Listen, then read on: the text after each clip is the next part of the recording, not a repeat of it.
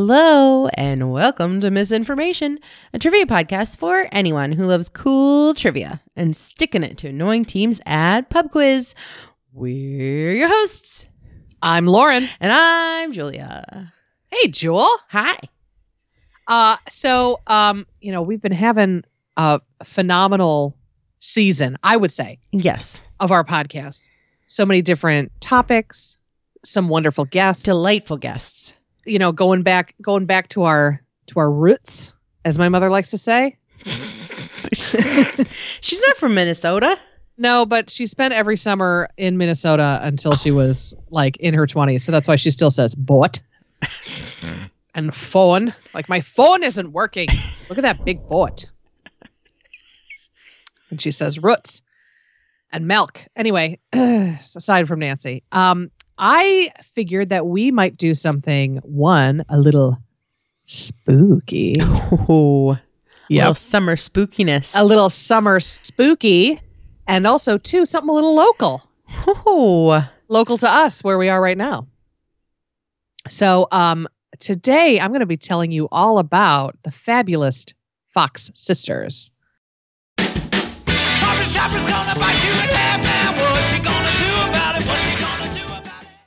Now, did you say fabulous or fabulist? I said fabulist, and we are going to talk about that particular title in a second. We're going to talk about the fabulous Fox sisters. Do you know anything about the Fox sisters, Julie? I know a little bit. Yeah, I mean, as part of the Rochester history community. I was going to say, you are like a co-editor of the Rochester History magazine, isn't that correct? I was on the editorial board of the Rochester History Journal for like 6 years. Like, no big deal. No big deal. But the Fox sisters are very beloved around here. Also in Buffalo, in the Buffalo area as well. Like, Western New York just loves the Fox sisters. So let's start it off. So one of the greatest religious movements of the 19th century basically began in the bedroom of two like young girls, basically. This is like the equivalent of like a software company starting in a garage in the 1970s. Yes, exactly. Yeah. But religion, exactly.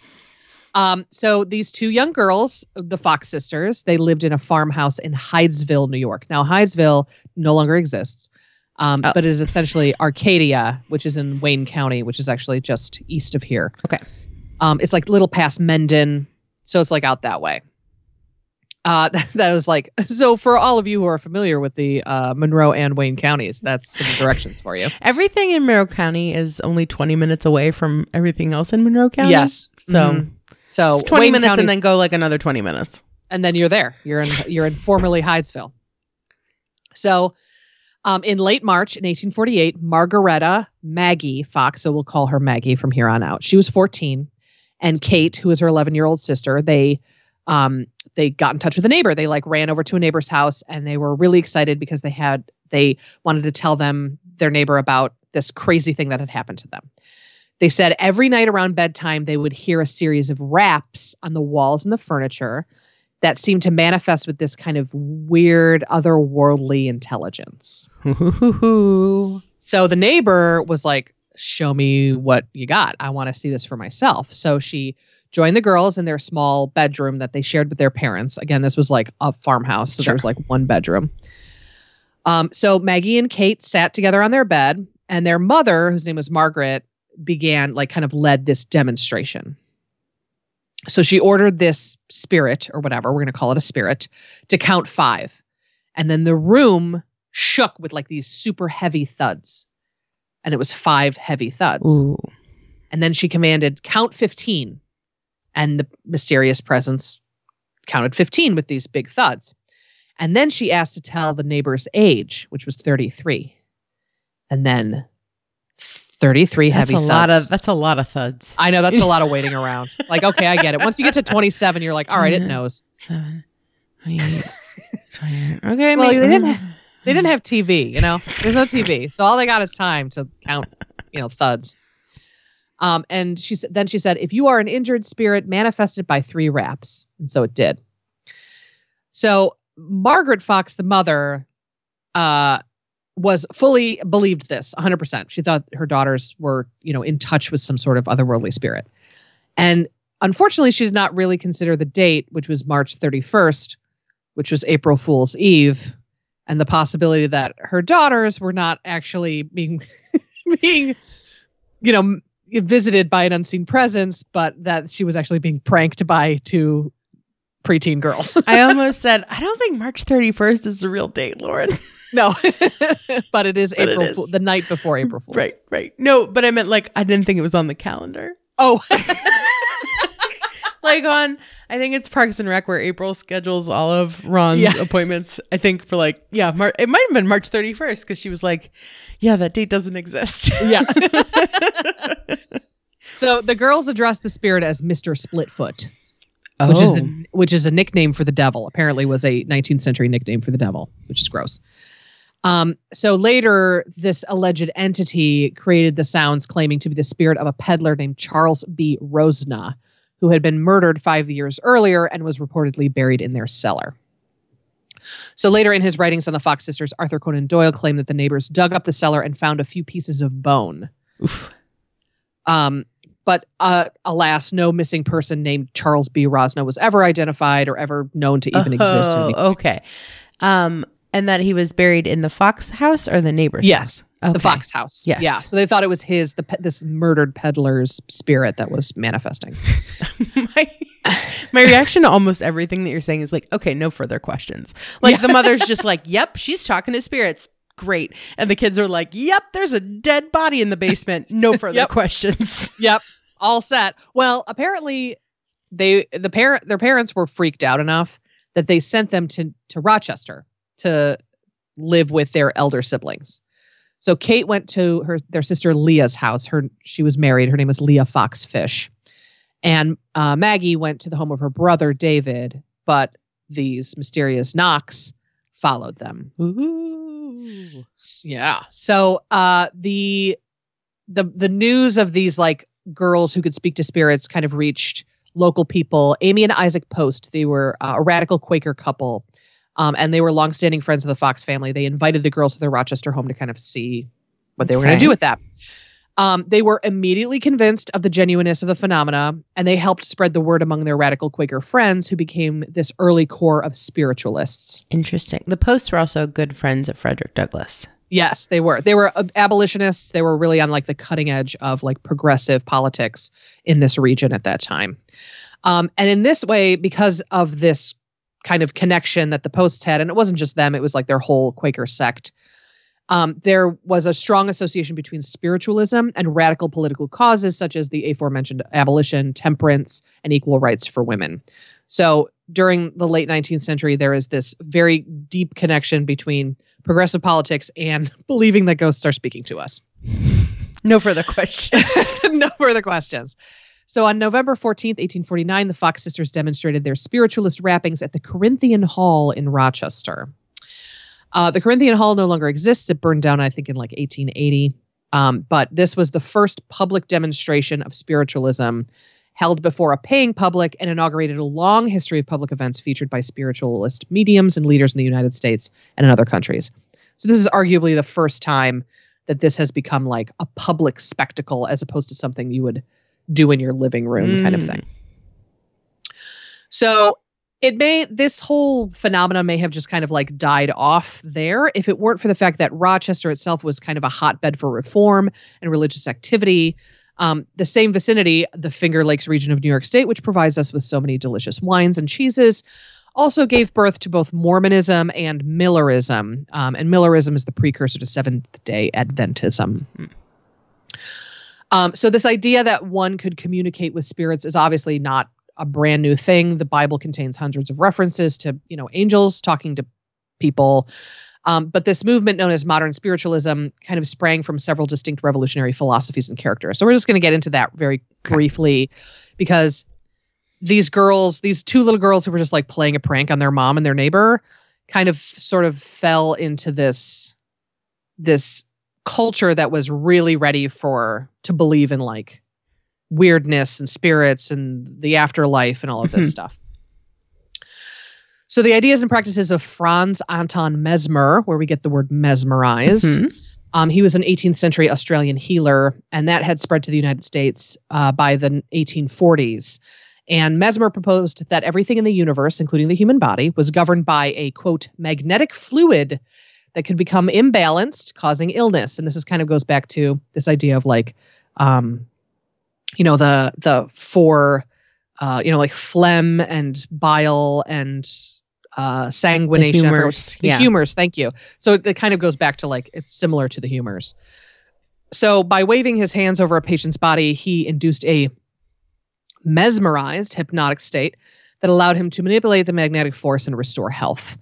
Amateur mesmerists became a popular attraction at parties and in parlors, and a few proving skillful enough to attract paying customers. I feel like Charles Dickens was into that. Yeah, I feel like he was. That seemed like his kind of thing. You know what I mean? Like he would be into that. If only so that he could get some like material for his next book or whatever and like come up with some funny names for people. He's such an asshole. Anyway, so some people were awakened from a mesmeric trance, claimed to have experienced visions of spirits from another dimension. So this, furthered this culture of, weirdness in the otherworldly. So at the same time, the ideas of Emanuel Swedenborg, who was an 18th century Swedish philosopher and mystic, also surged in popularity. He described an afterlife consisting of 3 heavens, 3 hells, and an interim destination, which was the world of the spirits, where everyone went immediately upon dying and which was more or less similar to what they were accustomed to on Earth. So self-love drove one towards the varying degrees of hell. Love for others elevated one to the heavens. And he wrote, "The Lord casts no one into hell, but those who are there have deliberately cast themselves into it and keep themselves there." And he claimed to have seen and talked with spirits on all of the planes. So this guy was like, so some John Edwards. Yeah, some tour guide of all the heavens and hells, all that stuff. So 75 years later, the 19th century American seer Andrew Jackson Davis, who would become known as the John the Baptist of modern spiritualism, kind of combined these two ideologies. And he claimed that Swedenborg's spirit spoke to him during a series of trances. Of course, I have the blessing from the guy who's been dead for ages. He recorded the contents of this messages and in 1847 published them in a voluminous tome titled The Principles of Nature, Her Divine Revelations, and a Voice to Mankind. He wrote, "It is a truth that spirits commune with one another while one is in the body and the other is in the higher spheres. All the world will hail with delight the ushering of that era when the interiors of men will be opened and the spiritual communication will be established." Was it a big bestseller? Not with a title like that. Yeah, I know. I don't think so. You could have punched that up a little. Yeah, you need a shorter title. People like that more. Like, I talked to ghosts! Exclamation point. My story. He actually believed that his prediction materialized a year later on the very day the Fox sisters first channeled spirits in their bedroom. So he was like a true believer. He was like, haha, I told you all. March 31st. March 31st. It'll all happen on March 31st. Just you wait.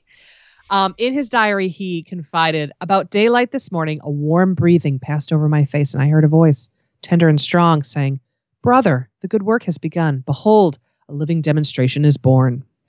So he heard about the Rochester incident, as we will be calling it. So he invited the Fox sisters to his home in New York City. And he was like, "I want to see you do this. Show me." And of course they showed him and he was like, "I love it. You're it. You're my girls. We're going to make this happen. We're going to bring people to the cause." So this elevated his stature from obscure prophet to recognized leader of a mass movement. And this is one that appealed to increasing number of Americans kind of inclined to reject the gloomy Calvinistic doctrine of predestination. So those of you who are unfamiliar with this idea of Calvinism is basically this, Christian sect that basically means that there are only a predetermined amount of people who will go to heaven. They have their names in a book. There's nothing anybody else can do about trying to get to heaven. You just got to hope that you are one of the chosen. Yeah, but also you should still be good. Oh, in case you're one of the ones on the list. Exactly. Yes. I mean, I'm being slightly reductive, but that's basically it. So people started getting tired of this. Like, well, why should I even bother if there's a very good chance that I might not even be picked. So these people started embracing the reform-minded optimism of this spiritualism. So unlike their Christian contemporaries, Americans who adopted spiritualism believed that they had a hand in their own salvation and direct communication with those who had passed away offered insight into the ultimate fate of their own soul. So it was kind of like a cheat code, basically, where they were like, ooh, if I can talk to spirits and they can tell me like what God wants me to do kind of thing, or if I'm going to go to heaven, then that's my way of getting where I want to go. So Maggie, Kate, and their eldest sister, Leah, embarked on this professional tour to spread word of the spirits. They eventually booked a suite at Barnum's Hotel at the corner of Broadway and Maiden Lane. Kind of fitting that it would be at Barnum's Hotel. It was actually owned by a cousin of P.T. Barnum, but still. So there was an editorial in the Scientific American, and it was basically like scoffed at their arrival. They called the girls the spiritual knockers from Rochester, which is like, oh, sick burn. Wow. Yeah, I know, right? Wow. Yikes. So they conducted their sessions in the hotel's parlor. They invited as many as 30 attendees to gather around a large table at the hours of 10 a.m., 5 p.m., and 8 p.m. And then they would occasionally take a private meeting in between. Admission was $1, and people came from all over, and they had some celebrities amongst their midst. Visitors included preeminent members of New York society, Horace Greeley, the influential editor of the New York Tribune, James Fenimore Cooper, editor and poet William Cullen Bryant, and abolitionist William Lloyd Garrison, who witnessed a session in which the spirits rapped in time to a popular song and spelled out a message, which was, "Spiritualism will work miracles in the cause of reform." So for people out there who are wondering what this would have looked like. So basically they're sitting at a table. Yep. They're sitting around the table. Yep. And the girls are like, here we are about to talk to spirits. And they have their hands on top of the table, right? So, no funny business, right? No funny We're just business. sitting here. Our hands are on top of the table, everybody. And then you're sitting around the table and you're asking the spirits questions. And then they're getting like... Yes. Like a sharp cracking sound. That would reverberate through the room. Okay. That sounded like it was coming from... Super loud. Yes. That would be coming from nowhere. Okay. I couldn't pinpoint where it would come from. And that was part of their success, was that apparently humans, have a really hard time because we don't have very good ears. Not as good ears as like other predators. So our ears aren't really good at determining where a sound is coming from. Interesting. So not like these girls knew that, but this is part of the reason why they were so successful for so long, because you couldn't actually tell where the sound was coming from as a layperson. Leah kind of became their even though she was their sister, like momager kind of thing, where she like told them where to go and what to do, because they were teenagers at the time, and Kate was 11 when this started, so she was probably 12 or 13 when they were starting to like really become famous. And this is the most exciting thing that ever happened to anybody who ever lived in Wayne County. Yes, absolutely. This is the one exciting thing that happened. And see, we're still talking about it today. So Leah would stay in New York, and she would entertain callers in a seance room, while Kate and Maggie took the show to other cities. They went to Cleveland, Cincinnati, Columbus, St. Louis, Washington, D.C., and Philadelphia. Thank you. You're welcome. Where actually one visitor, his name was Elisha Kent Kane. He was an explorer. He actually went up to the Antarctica. He succumbed to Maggie's charms, even as he deemed her a fraud. He never believed. He was like, this is fake, but she is super cute. But he couldn't prove how the sounds were made. And he said, after a whole month's trial, I could make nothing of them. Therefore, they are a great mystery. But he courted Maggie anyway. She was 13 years younger than he was. And he continued, he encouraged her to give up her life of dreary sameness and suspected deceit. So he was like, why don't you marry me and like give this all up? Because I don't think it's real and you're not going to tell me, but why don't we do that? Really talk about really loving someone for who they are. Yep. She, of course, acquiesced because she's, a teenage girl. So she stopped performing, I guess we'll call it. And she attended school at his behest and expense. And she married him shortly before his untimely death in 1857. Was the spirits? Who's to say? So to honor his memory, she converted to Catholicism. And he had always encouraged her to do that, even though he was a Presbyterian. because he seemed to think, apparently he thought the faith's ornate iconography and sense of mystery would appeal to her. So he was like, let's replace your spiritualism with the pomp and circumstance of Catholicism. And so that's what she did. Lots of written rules. Yeah. Yeah. They love that. So she was deep in mourning because he died unexpectedly. And she unfortunately began drinking heavily and vowed to keep her promise to Cain to wholly and forever abandon spiritualism. So Maggie's out. She's like, I'm done with spiritualism. Kate, on the other hand, she married a devout spiritualist and continued to develop her medium powers. She would translate spirit messages in kind of really surprising and astonishing ways. And it seemed like she kept trying to like top herself. She would communicate 2 messages simultaneously. She would write one while speaking the other. She would transcribe messages in reverse script. And she would use blank cards upon which words would seem to like spontaneously appear. And apparently during a session with a wealthy banker whose name was Charles Livermore, she summoned both the man's deceased wife and the ghost of Benjamin Franklin, who announced his identity by writing his name on a card. So it was him because he wrote his name down. I mean, no one else can do that. I thought you were going to say both his dead wife and his lover. That would be awkward for everyone involved. So she got to be really successful, but it especially boomed after the Civil War because an increasing number of the bereaved found solace in spiritualism. So she's kind of racking in some dough here. Yeah, she's making some money. Yeah, and Leah's helping her, and Maggie is out at this point. Prominent spiritualist Emma Harding wrote that the war added 2 million new believers to the movement, and by the 1880s, there was an estimated 8 million spiritualists in the United States and Europe. It's a lot. So for a hot minute there, like spiritualism was like the up and coming religion. So there were these new practitioners, and they were kind of seduced by not only this very attractive and, interesting religion, but they were also kind of seduced by the flamboyance of the Gilded Age, right? Mm-hmm. The Gilded Age is during this time. This is when people are making money, and there's a lot of like things happening in culture and society and art. And also these people are basically expecting miracles. Kate summoned full-fledged apparitions at every seance at this point. But it was exhausting for her, both to her and the movement itself to a certain extent. And unfortunately, she too began to drink. So on October 21st, 1888, the New York World published an interview with Maggie Fox in anticipation of her appearance that evening at the New York Academy of Music, where she would publicly denounce spiritualism. And she was paid $1,500 for the exclusive. Her main motivation, however, was to get back at her sister Leah and other leading spiritualists who had publicly chastised Kate for her drinking and accused her of being unable to care for her 2 children. Oof. Yeah. So now Kate and Maggie are aligned. Okay.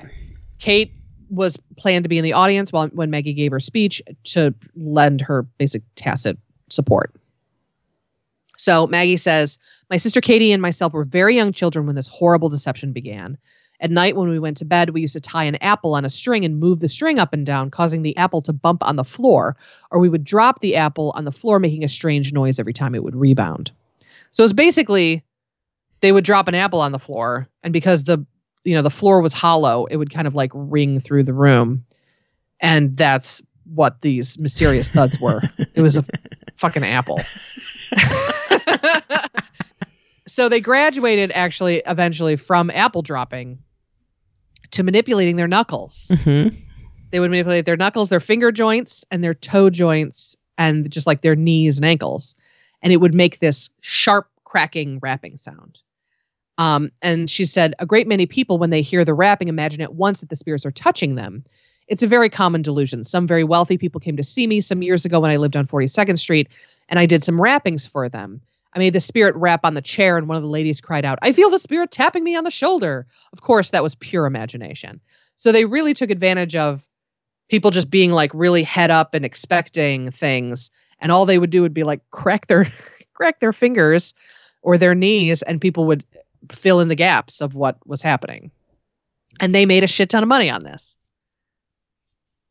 Julie's trying to crack her fingers. I mean, I can't do it like on demand.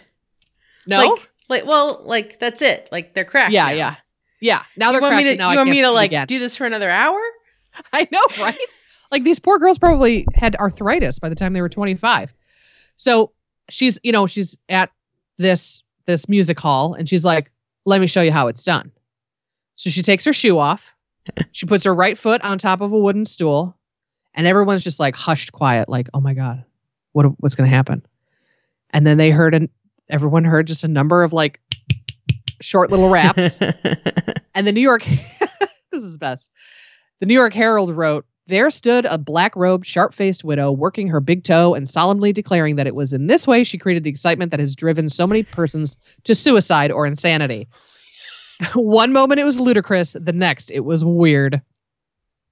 So Maggie insisted that her sister Leah knew that the rappings were fake all along and greedily exploited her sisters. And before exiting the stage, she thanked God that she was able to expose spiritualism. So this was a death blow to the movement. In fact, the mainstream press called it the death blow to the movement. And spiritualists quickly took sides because, it's not easy to disabuse people of their, very long-held belief system. Right. So shortly after Maggie's confession, the spirit of Samuel B. Britton, former publisher of the Spiritual Telegraph, appeared during a seance to offer a sympathetic opinion. He apparently said, although Maggie was an authentic medium, the band of spirits attending during the early part of her career had been usurped by other unseen intelligences who are not scrupulous in their dealings with humanity.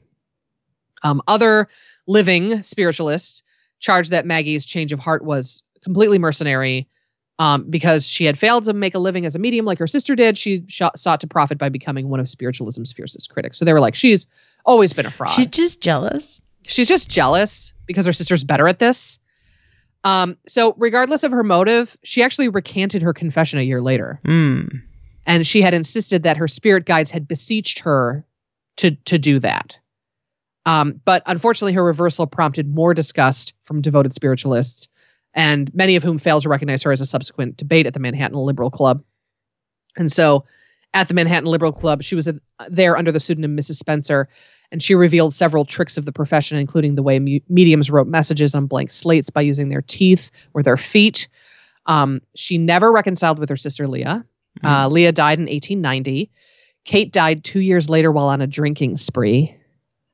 And Maggie passed away 8 months later in March of 1893. And that same year, spiritualists formed the National Spiritualist Association, which today is known as the National Spiritualist Association of Churches.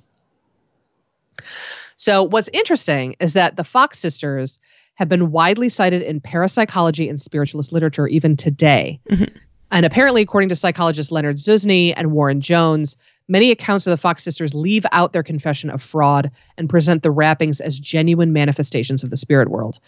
So remarkably, they're still discussed in parapsychological literature without any mention of their trickery, even though it was extremely public at the time that they both were like, nope, we made it up when we were kids and it just got out of hand. And also it was like 160 years ago and there were no like actual recorded like descriptions of everything that happened. Yeah, exactly. So I don't know. So there is a very large swath of spiritualists who are still around today who 100% believe in the Fox sisters, think that they actually spoke to the spirits and that kind of thing. Also, there is still kind of a spiritualist kind of bent to this region. We have Lily Dale, which is south of Buffalo, which is a very charming little town, but it's where there are seances and there's like medium summer camp.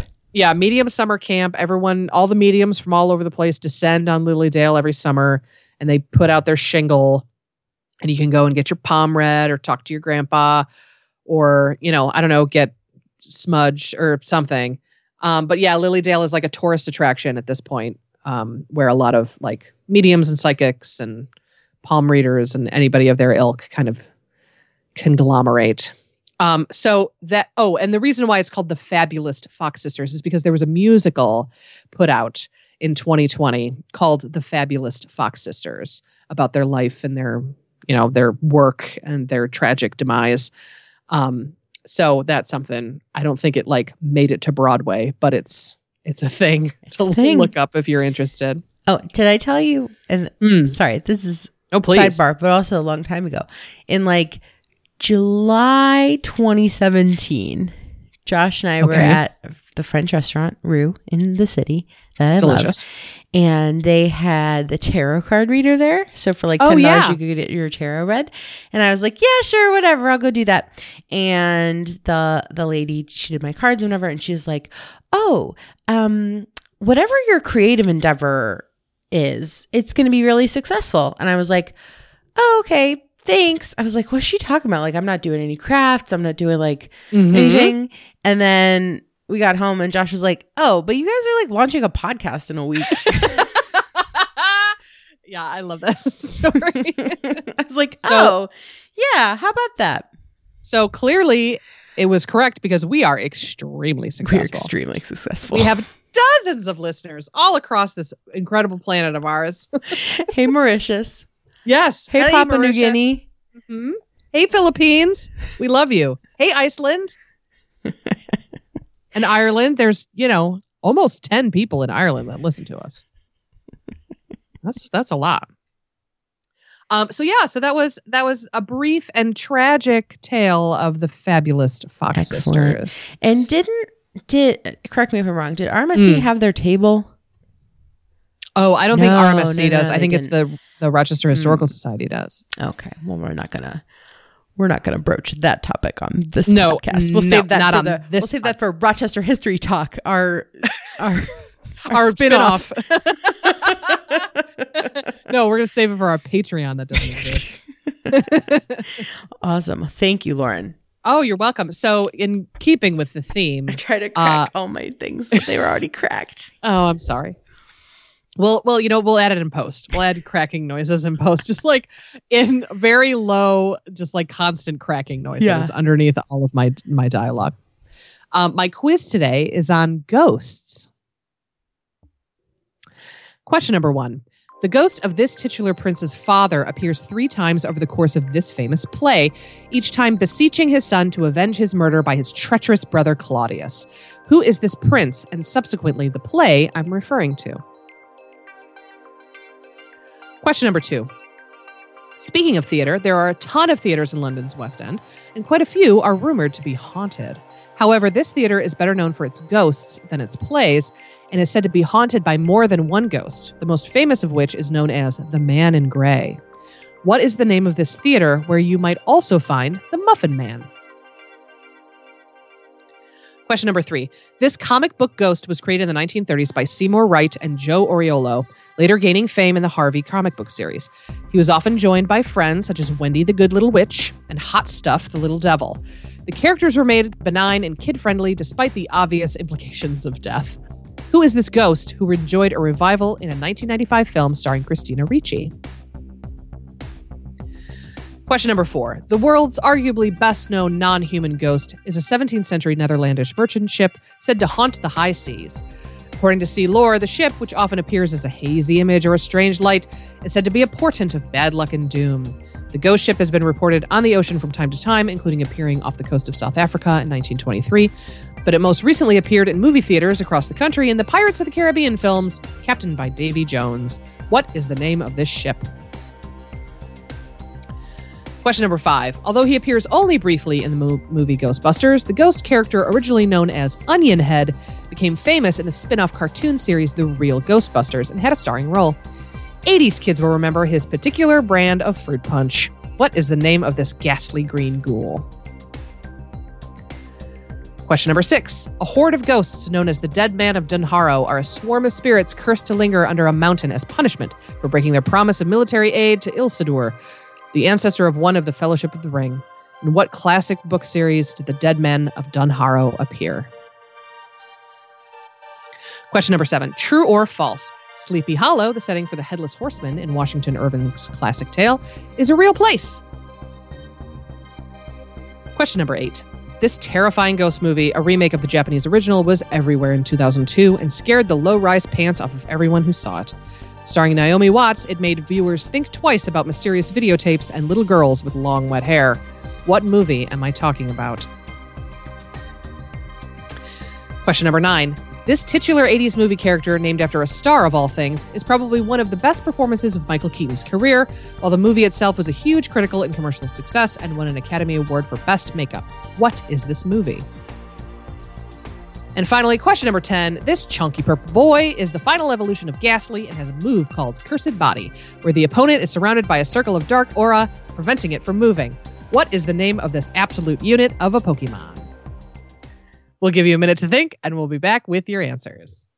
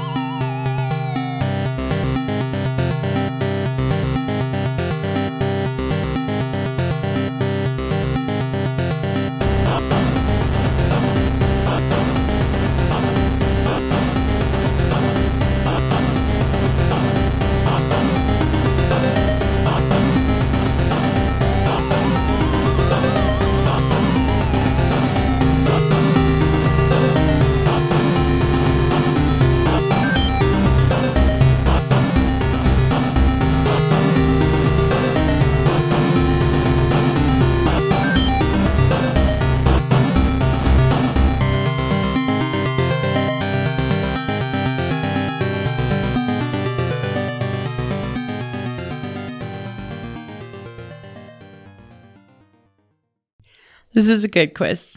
Thank you. I thought you would appreciate Crack it up. Yes. Crack it up a few times. Good. All right. You ready? Let's do it. All right. The ghost of this titular prince's father appeared 3 times over the course of this famous play, each time beseeching his son to avenge his murder by his treacherous brother Claudius. Who is this prince and subsequently the play that I'm referring to? Now, I feel like this is one that people confuse sometimes because they're like, Yes. It's a one-word title of royal there's murder and treachery. Yeah. But I believe this one is Hamlet. It is Hamlet. It is not Macbeth. I almost included a question about Macbeth, but I was like, no, that's cruel.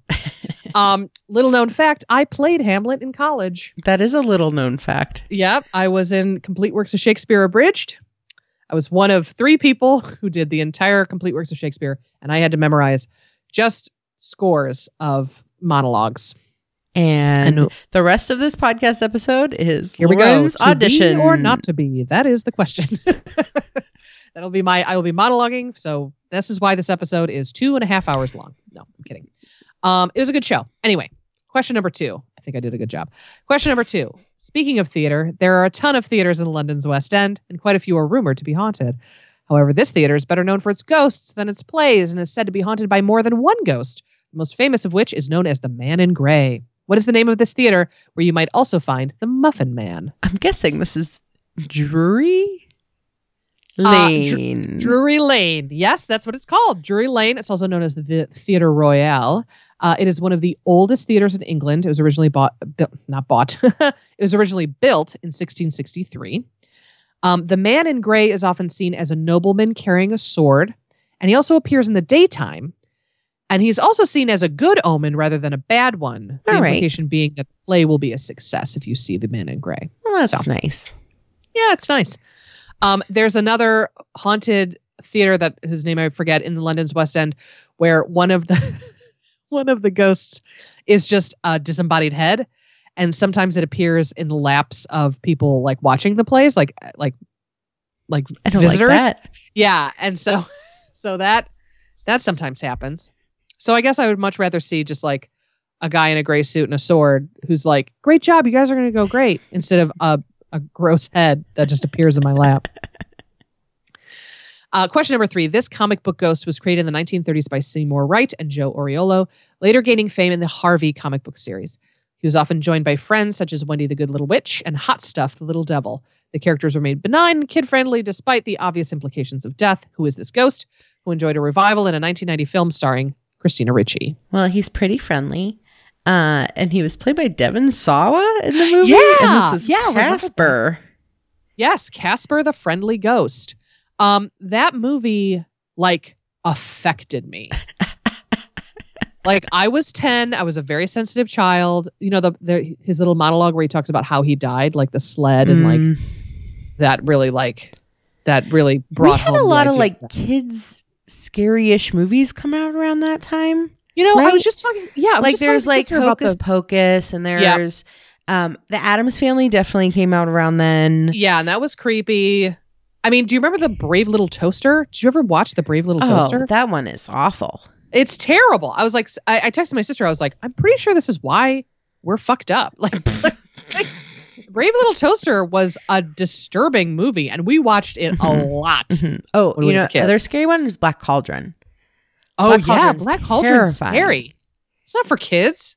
What are we doing, people? I don't know. Now YouTube is like, that's, I can't even.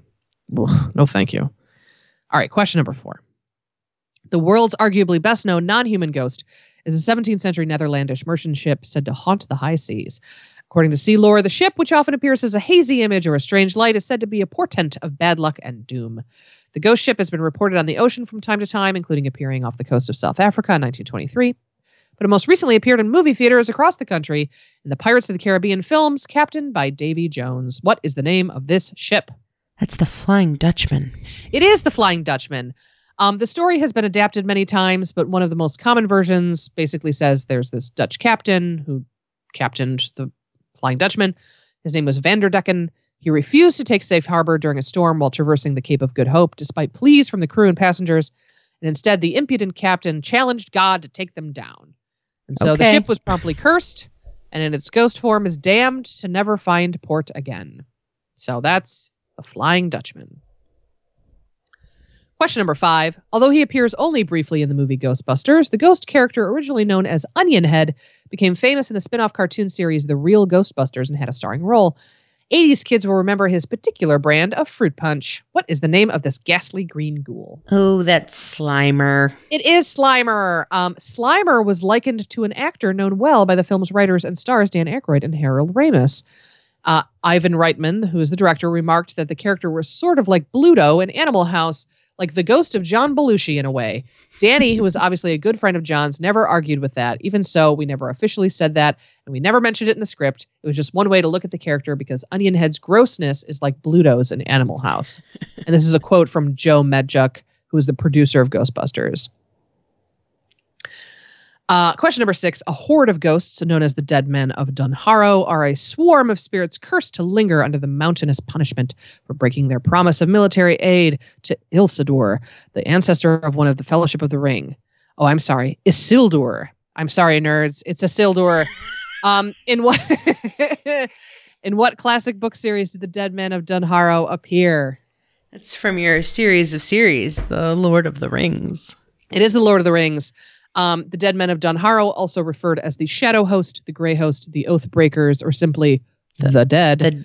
Or the Army. Did we call them like the Army of the Dead? Yeah, the Army of the Dead. Yeah, they have a lot of nicknames. They appear specifically in The Return of the King, both the book and the film. Yeah. Yeah. They were kind of scary. They were kind of scary. I liked the translucency of them. They had like a green haze. Mm-hmm. I mean, but they turned the tides of the war, so got to thank them. And then they got to go. Then they got to go. They were home, free. You know? They were free, and they floated away with their horses. All right, question number 7. True or false? Sleepy Hollow, the setting for the Headless Horseman in Washington Irving's classic tale, is a real place. It is now. True. Yes, true. It existed then and it exists now. Right. Wasn't it like Tarrytown and then they changed the name to Sleepy Hollow? No, it's a hamlet north of Tarrytown. Oh, okay. Yeah. So it's downstate in Westchester County, New York, just north of Tarrytown. By the way, I highly recommend a visit there. It's very beautiful. There are several historic estates built by the Rockefellers and the Vanderbilts that you can visit.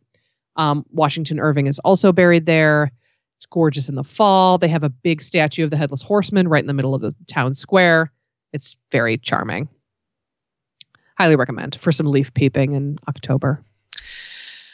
Question number 8. This terrifying ghost movie, a remake of the Japanese original, was everywhere in 2002 and scared the low-rise pants off of everyone who saw it. Starring Naomi Watts, it made viewers think twice about mysterious videotapes and little girls with long, wet hair. What movie am I talking about? It was The Ring. It was The Ring. Did you see it? Absolutely not. Oh my God, no. I don't watch horror movies. I read the plots on Wikipedia. That's how I find out what these things are. It is a remake of Hideo Nakata's 1998 Japanese horror film Ringu, based on Koji Suzuki's 1991 novel of the same name. Watts portrays a journalist who investigates a cursed videotape that seemingly kills the viewer 7 days after watching it. I remember everybody would try to freak each other out by, sneaking up behind people and then whispering 7 days in the ear. And I never watched it, so it didn't freak me out because I was like, I don't know what that means. The Ring was released theatrically on October 18th, 2002, and received mostly positive reviews. Critics praised the atmosphere, visuals, and Watts' performance. It grossed over $249 million worldwide on a $48 million budget.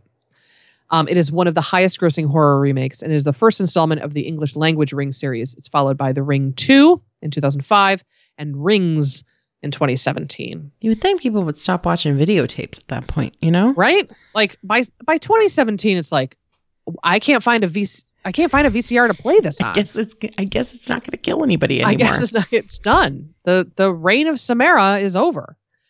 Anyway.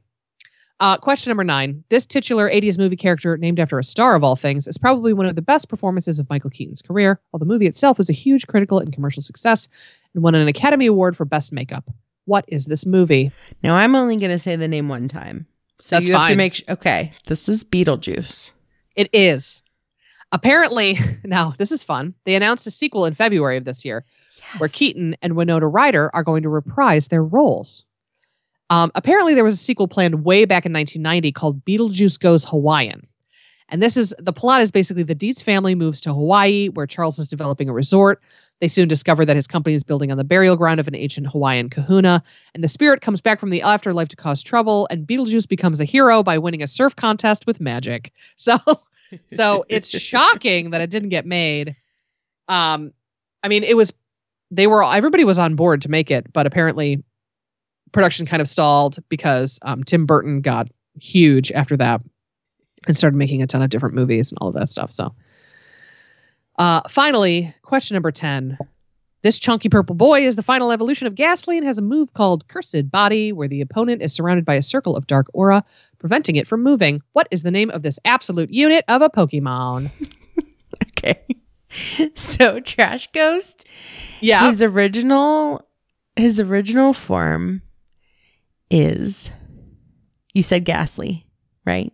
Yes, final evolution of Ghastly. And then we have Haunter. And then you have Gengar. Gengar? It is Gengar. I know my 151. Nice job. I have nothing else to say about Gengar, honestly. I had to look up all of this for this. I was like, what's a Pokemon that's a ghost? That's literally what I did. I Googled Pokemon ghost. If you want an extensive and very entertaining episode on Pokemon, please go back and listen to episode 183, which was called Gotta Catch 'Em All, with our special guest, Michael H., who did a wonderful job. Good. It was very good. Nice job. You got 10 out of 10. Whoop, whoop, whoop, You know your ghosts. Whoop, whoop, Boo, whoop. boo, boo, boo, boo, boo, boo. Excellent. Great job, Lauren. Thanks, Jewel. Yeah, we hope you enjoyed that. I hope it wasn't too spooky. But definitely. Oh, there you go. Oh my gosh. What are the spirits saying to us? I think Julia? it's saying, we'll see you next time. Well, I can't deny the spirits. Thank you so much for listening, everybody. Goodbye. Goodbye.